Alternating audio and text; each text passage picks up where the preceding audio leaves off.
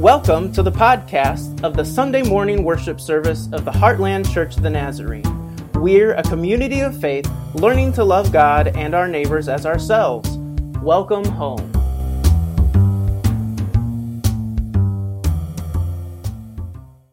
Today's sermon text is from 1 Corinthians 1 through 9. The passage will be on the screen for you, or if you like, please turn to 1 Corinthians in your Bible.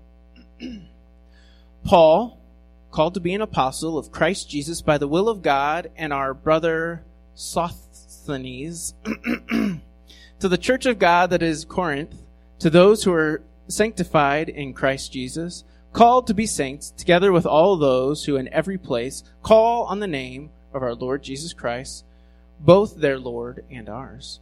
Grace to you and peace from God our Father and the Lord Jesus Christ. I give thanks to my God always for you, because of the grace of God that has been given you in Christ Jesus.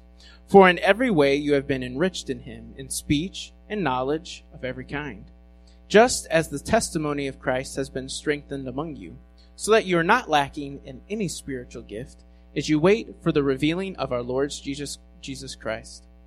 He will also strengthen you to the end, so that you may be blameless on the day of our Lord Jesus Christ. God is faithful. By him you were called into the fellowship of his Son, Jesus Christ, our Lord. Thank you, Sam. This is the word of the Lord for us today. Well, like we said to the kids, today is the first week of Advent. And actually, I want to preface everything today by saying that this is one of those sermons where it may not make sense until the very end. Sometimes it happens, a lot of times I'll get home and Lori's like, I had no idea where you're going. And then all of a sudden it made sense. So try to hang with me this week. I will try to make it make sense, especially in the light of what today is. Anyway, so first Sunday of Advent, and as we said to the kids, kind of the beginning of a new church year. If you'll see, this is our little graphic that kind of sets up the church year. Notice it's a cycle, like it's a circle, right? So it goes around and around. We start with Advent right here. And so as you see, this is the story of God. So we'll go through Advent, and it's time for preparation for Christmas. What Jesus is going to do, what God's going to do through Jesus at Christmas time, the birth of Christ. And then we go through a season called Epiphany, and that's just usually a time where we kind of look at what Jesus is revealing to us. Who is this Jesus that has come into the world? What is he about? What is he doing? What are his hopes for all of creation? And then there's Transfiguration Sunday in there, and then Lent is like Advent in that it's a season of preparation for Easter. And so Lent leads us all the way up to Good Friday, where we retell the story of Christ's death and his resurrection. And so all of this story, none of it makes sense without the other parts of it. We can't have Christmas without Easter. We can't have Easter and Good Friday without Advent and Christmas. And so the whole thing is called together. And then the last date of the story of people of God is the day of Pentecost, and we'll celebrate that after Easter. Easter kind of celebrates, gets us ready for the coming of the Holy Spirit. And then this whole section right here, the season after Pentecost, or Common Time, is really, if you follow all the texts that might be there, that the lectionary has for us, will tell us the story of God's people. And so we find ourselves in that part of the story. But as we go through this cycle each year, and we try to emphasize different things as we go through, it shapes us into a certain kind of people. Calendars, and I've said this before, calendars have a very specific way of ordering our lives, right? So we just had Thanksgiving, which is a purely American holiday, right? We give thanks for all the goodness that we have because of this country, and we eat turkey and pie. And I had a lot of those things this week. And it marks a specific day, but it also marks the beginning of a season, right? So Black Friday, also not a holiday, unless you're worshiping capitalism or greed. I don't know. But that's neither here nor there. So it's not a holiday, but it marks time. It says this is the beginning of time of frantically preparing for Christmas. Right? But only Christmas is, for some people, it's a secular holiday. For us, though, it's different. And so I hope my attention, and this is the way I have experienced this kind of cycle. And so this is why I hopefully try to lead us through this, is because I found it meaningful for shaping my own life, for helping me to prioritize the things that are important, preparing for the birth of Christ, for the coming of Christ, and not for getting really good deals for presents for my friends and family. You see how the emphasis is just a hair different there in those different things. And so I hope that this whole cycle, as we go through it year after year, begins to shape us as people who have our lives narrated not by the calendar that we follow for work or for school, but by the calendar that tells over and over again of the goodness and faithfulness of God through Jesus Christ for the creation that he created and called very, very good. So that's where we're going. So Advent is a time of preparation, and it's kind of two ways that we prepare, right? So we prepare for Christ's first coming in Jesus. We sing Christmas songs, and we have nativities, and all those kinds of things. We get ready for the coming of the birth of Jesus, and we'll celebrate that Christmas Eve, and we'll light candles, and we'll sing joy to the world. We'll light that Christ candle. But it's also a time of preparation for Christ's coming again. And if you followed with us over the last couple of weeks, as we've been rounding through kind of the final parts of the Matthew's Gospel, those whole things are about being prepared for when Christ returns again and makes all things right. And so Advent helps prepare us for that. We have one eye, if you will, on the birth of Christ. And we have one eye with hopeful expectation on the return of Christ, to where everything is made right again. And I hope we'll make sense of this at the very end. We'll bring it all together in terms of today's passage.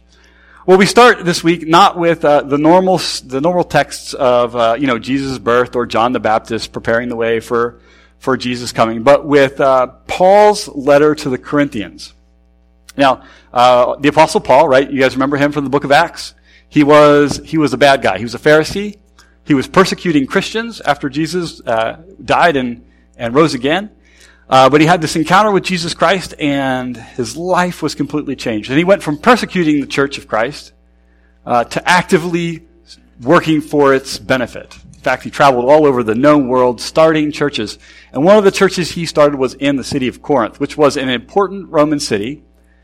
It was a big place. And so at one point through his travels, he planted a church there, and now he has gone on and gone somewhere else, but he is writing a letter, because he's gotten some news from them, and some of the news is very good, and some of the news is not so good. The Corinthians have some issues, and we might get into that in just a second. So he says, Paul, called to be an apostle of Christ Jesus by the will of God, and our brother Sosthenes, I think. Whichever way, I don't care. So the word apostle just means one sent. So the apostle Paul is one who is sent by God.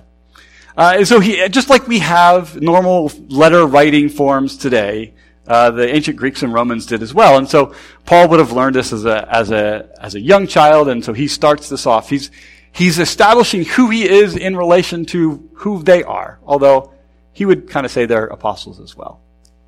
He is the apostle of Christ. He's one sent by Jesus by the will of God and with their brother Sosthenes. Now, one of the things that Paul is most concerned with is helping us and his Corinthian friends understand who is the most important person or figure in relation to all of them. And in the first 9 verses of this book, Paul will mention Jesus' names 10 times. So he's placing some specific emphasis just on Jesus. So he goes a little farther, and he says, with the introduction out of the way, he says, to the church of God that is in Corinth, to those who are sanctified in Christ Jesus, called to be saints, together with all those who in every place call on the name of our Lord Jesus Christ, both their Lord and ours. Now, a couple of things that are important here. He obviously he's addressing the church at Corinth, and he calls them. Church was a word in Greek. ecclesia is the Greek word for it, and it had a really specific meaning. It had the meaning of like a gathering that was significant and important, to which you belonged. And so Paul is establishing that he is writing to a group of people who aren't just, they aren't just a collection of individuals, but that they have bound themselves to something that is bigger and more important. It is something to which they belonged. It had a membership, and even though Paul doesn't talk about it in this particular part, how you joined the church was through baptism. This work of God through your life, where you go into the water dead in your filthy sinness, and you come out clean and alive. You die with Christ, raised to new life. So they belong to his church, and he says, those who are sanctified in Christ Jesus. Now, sanctified is a really good word, and it just means to be set apart as holy, to be an instrument that is used by God. And so he said, you belong to this church, you belong to this group of people, and you have been sanctified. You are set apart. God is calling you, as he called Paul. Remember the apostle, right? Called to be people who proclaim the good news about Jesus Christ, who are sent out into the world to tell the world of God's love and his salvation. Called to be saints. Now, I don't know about you, but saints maybe has a little bit of a loaded word. If you're from New Orleans, it means football. If you're Catholic, it means all of those Catholic saints that did great things. St. Peter and St. Patrick, right? He's got his own day. But he's not really referring to that. In fact, I think I had this image in my mind when I was younger. I was reading, I had a daily devotional that I was reading. And the author kept calling his readers to be saints. And in my own puny, adolescent brain, I totally misunderstood. And I'm like, there is just no way that I will ever be a saint. I will never be holy enough. I will never be good enough. And so it actually made me, to my shame, I guess, it made me put that devotion away and never pick it up again. Because I thought what the author was calling me to was, it was just way beyond anything that God could do in my life. Oh, but that's not what Paul's saying. He's saying you are saints. You are people who, that you have been set apart for God's good work in this world. You are set apart as holy, and as that, God is working in you and through you. Saints are God's people. Regular, run-of-the-mill people who have allowed the Spirit to work in their lives. Regular people with all their warts and failures together. Now, the fact that Paul calls the church at Corinth saints, it should make us feel really good. Because if we read the rest of the letter, they are anything but saintly. They have some serious issues, fighting and lots of immorality and things like that. And so Paul is calling them saints even though they aren't perfect. So if we read this letter as something to us too, that we are the church of God in Heartland. We have been sanctified in Christ Jesus, called to be saints, together with all those who in every place call on the name of the Lord Jesus Christ, both their Lord and ours. One of the things that Paul is helping us understand is that, yes, they belong to this local group that is in Corinth. Yes, they have been set apart as holy, and God is making them into his image, but they also belong to something which is much greater and bigger than just their local church body. That they belong to the body of Christ, the universal, everybody everywhere who calls on the name of Christ for salvation. For Paul and the Corinthians, that would have just been a small slice of the world. For us today, that's like the entire world. There are people in every country, probably. Christians all over the world are calling on the name of Christ for salvation. And that Paul writes this letter in some way to them as well. Well, he goes on, and he says, "Grace to you and peace from God our Father and the Lord Jesus Christ." Let's go back for a second. all of these things, that they belong to a church, that they are being set apart and sanctified, that Christ is calling them saints, that Christ is connecting them with the larger body of believers over across all the world, all of that is a gift of God's grace and God's peace. I think this is really, really important. I think one of the things that Paul is hoping that we'll remember, and we'll get to it in a second, is that everything that we have, everything that we do, everything that we say, is a gift of God's grace and his peace to us. He goes on, I give thanks to my God always for you because of the grace of God that has been given to you in Christ Jesus. For in every way you have been enriched in him, in speech and in knowledge of every kind. Again, now, one of the things that's important to know about the Corinthians is they were a little big for their britches. Like they thought a little more highly of themselves than they should have. They were arrogant. And so if they had, Paul's kind of talking maybe out of the both sides of his mouth at this point. If they are able to speak eloquently, which was highly valued in the ancient world, it was not because of any gift that they had on their own. It was all, again, because of the grace and peace that God has given to them. Go on. Just as the testimony of Christ has been strengthened among you, so that you are not lacking in any spiritual gifts as you wait for the revealing of our Lord Jesus Christ. So, again, he's wanting to say, look, everything you have is a gift from God. Any spiritual gift that you might have is a gift of God. It's not something you have made on your own. It is not something that you innately had because of who you are, because you were born in a certain place or to a certain family. Now, some people make a lot of big deal about spiritual gifts, and they take tests and stuff like that. And I guess that's okay. It's just not something I've ever emphasized a whole lot. I know Pastor Gary did, right? I mean, he did some of that. It's not bad. But sometimes I've met people, and not necessarily here, but they will wear like their spiritual gift that the test told them that they had. They will wear it as a badge of pride and honor. And they will look down on other people who do not have that gift. Like, well, I have the gift of prophecy, so you better listen to what I have to say.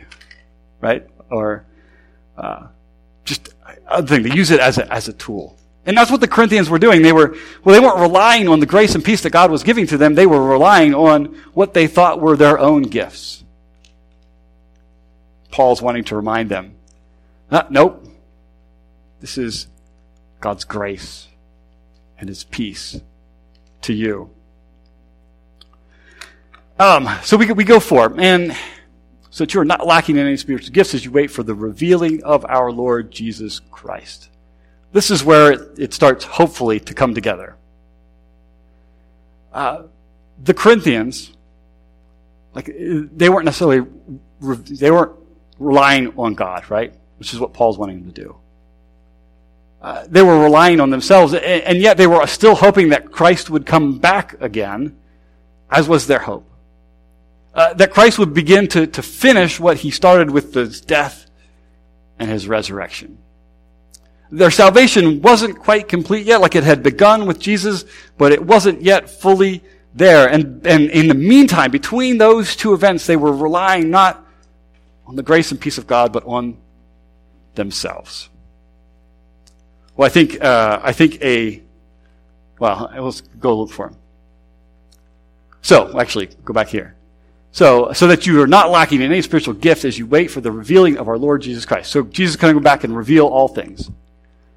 He will also strengthen you to the end so that you may be blameless on the day of our Lord Jesus Christ.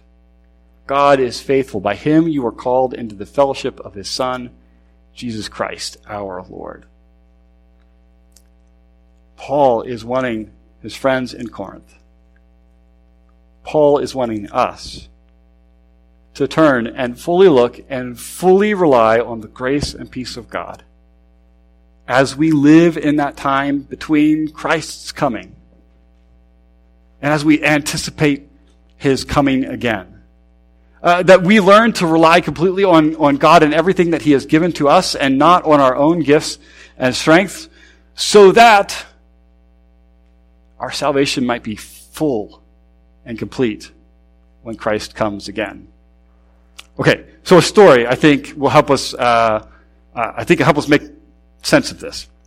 You guys remember the movie Titanic, right? I'm king of the world. Is that what's? Yeah. Now you're going to sing, "My heart will go on" all through the rest of the day. Well, okay, so you know that the Titanic, big ship, they thought it was unsinkable. A whole bunch of people on its maiden voyage head off into the North Atlantic from the first transatlantic crossing. And what happens then? They run into an iceberg. It rips a hole, and sooner rather than later, like the boat begins to tear apart and it begins to sink. Rose, that's her name, right? Yeah. And Jack need salvation. Like they are in dire peril. They're going to die. And as the ship begins to break apart, they end up foot. And I don't know what it is, but there's not room for both of them on it. But clearly there is, I think. There's room. Thank you. And so Jack's hanging out in the water, and after vowing never to let go, Jack dies, and Rose lets go. And, he floats and down to the bottom of the sea where sharks eat him. I don't know. To make this make sense, Rose is in need of salvation at this point. Jack gets lost. Who cares? That piece of wood that she's floating on in the midst of that frigid Atlantic water is her initial salvation. It is the birth and death of Christ, if you will. That it is what has saved her and what is allowing her to continue to be saved. But at the same time, her salvation is not yet complete. Right? Because she can only last so long on that piece of wood before something might happen and it's all over. Her salvation won't be complete even when a lifeboat comes and picks her up and gets her on something else. Her salvation will not be complete until she is safe on dry land, sitting in front of a fire with warm and dry clothing. That's the return of Christ. And I think, to make the story stretch a little bit, she had to rely on something as she laid on that cold and wet piece of wood in the middle of the Atlantic. She had to have hope and to dig down in somewhere to believe that the salvation that had already been hers, that had begun, well, that it would come to completion. And that she would live out the rest of her days. I think what Paul is saying at the beginning of this letter, and what he wants us to say as we anticipate both Christ's birth and his death, or his coming again. That's what I'm doing, right? Is that we are going to have to dig deep and to hope in something, that our salvation that has begun with Jesus will be completed with Christ. That one day Christ is going to come back and he's going to fix all that is broken. He's going to heal all of those who are sick. He's going to even undo death. But what Rose doesn't have, that we do, breaking the analogy, is the grace and peace of Christ. Rose held on to her memory of the hope of whatever, to get her through that. That won't do for us. If we truly belong to the church that God has called, if we are truly to be apostles who are sent, if we are truly to be saints, then we will need to be strengthened to the end with the grace and peace of Jesus Christ. My hope is that in the next 3-4 weeks, as we go towards Christmas Eve and the coming of Christ as a baby, and our celebratory anticipation of his coming again. And that you will rely on the grace and peace of our Lord Savior Jesus Christ, so that you might finally and fully one day receive the fullness of your salvation when Christ comes again. Let's pray. Dear Lord, we thank you for this goodness and your grace. We thank you that you have called us to be a body of believers that you are strengthening, that you are giving your grace and your peace, that you have given us the ability to communicate what it is that you are calling us to do, that you have granted us the ability to live with love and faithfulness. Lord, help us to dig deep into you, to rely not on ourselves and what we think we might have, our own gifts, but that we would finally and fully rest completely in you, knowing that we could never do it by ourselves. Lord, as we celebrate Advent and we look forward to Christmas, help us to not lose sight of who you are and who you're calling us to be. I pray this in the name of the Father and the Son and the Holy Spirit. Amen.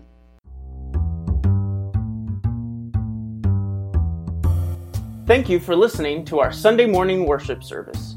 For more information about the Heartland Church of the Nazarene, please visit heartlandnaz.org.